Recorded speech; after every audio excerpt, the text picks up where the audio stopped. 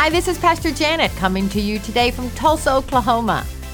I've always loved reading Acts 4:13, where people could tell the apostles had been with Jesus.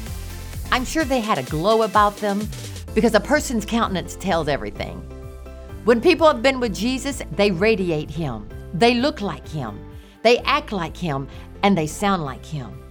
Actually, there's nothing super spiritual or complicated about radiating Jesus.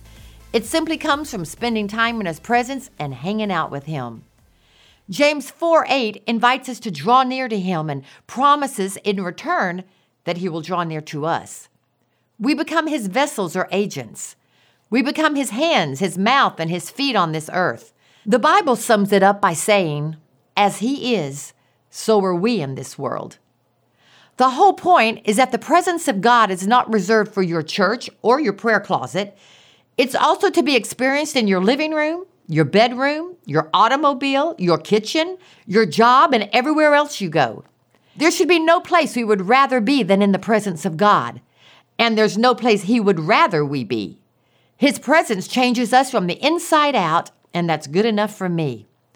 Moses spent 40 days in the presence of God on top of a mountain, and it changed him. When he came down, his face glowed.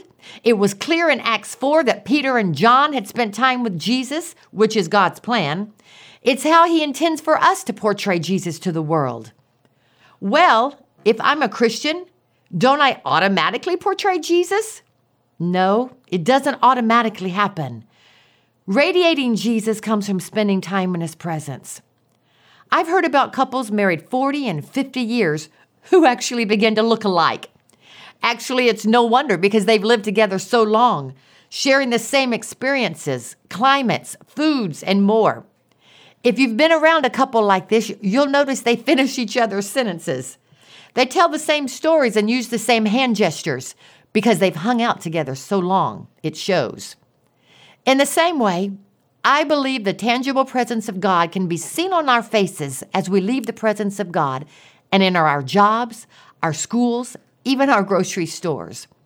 I believe the tangible presence of God can be so radiant upon us that people look at us and wonder, what's different about that man or woman? There's just something special about that person.